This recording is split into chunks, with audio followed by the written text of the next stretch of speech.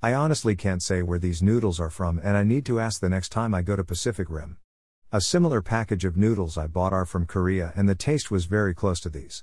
I have to admit first that when I made these noodles I didn't cook them correctly. I learned this soon afterwards when I looked at the image on the front and saw they were not in a broth. Sadly, I had made mine like most ramen, assuming they come in a steaming hot bowl of broth. The upside was that even with cooking them incorrectly, the heat and spiciness was not taken away and I had an intense bowl of noodles to eat from. The sauce that came with the noodles was packed with flavor and left my lips numbingly warm and red. The noodles themselves were thick and had a firm spongy consistency that absorbed the flavor. Slurping only made the meal hotter but was a thrill to eat.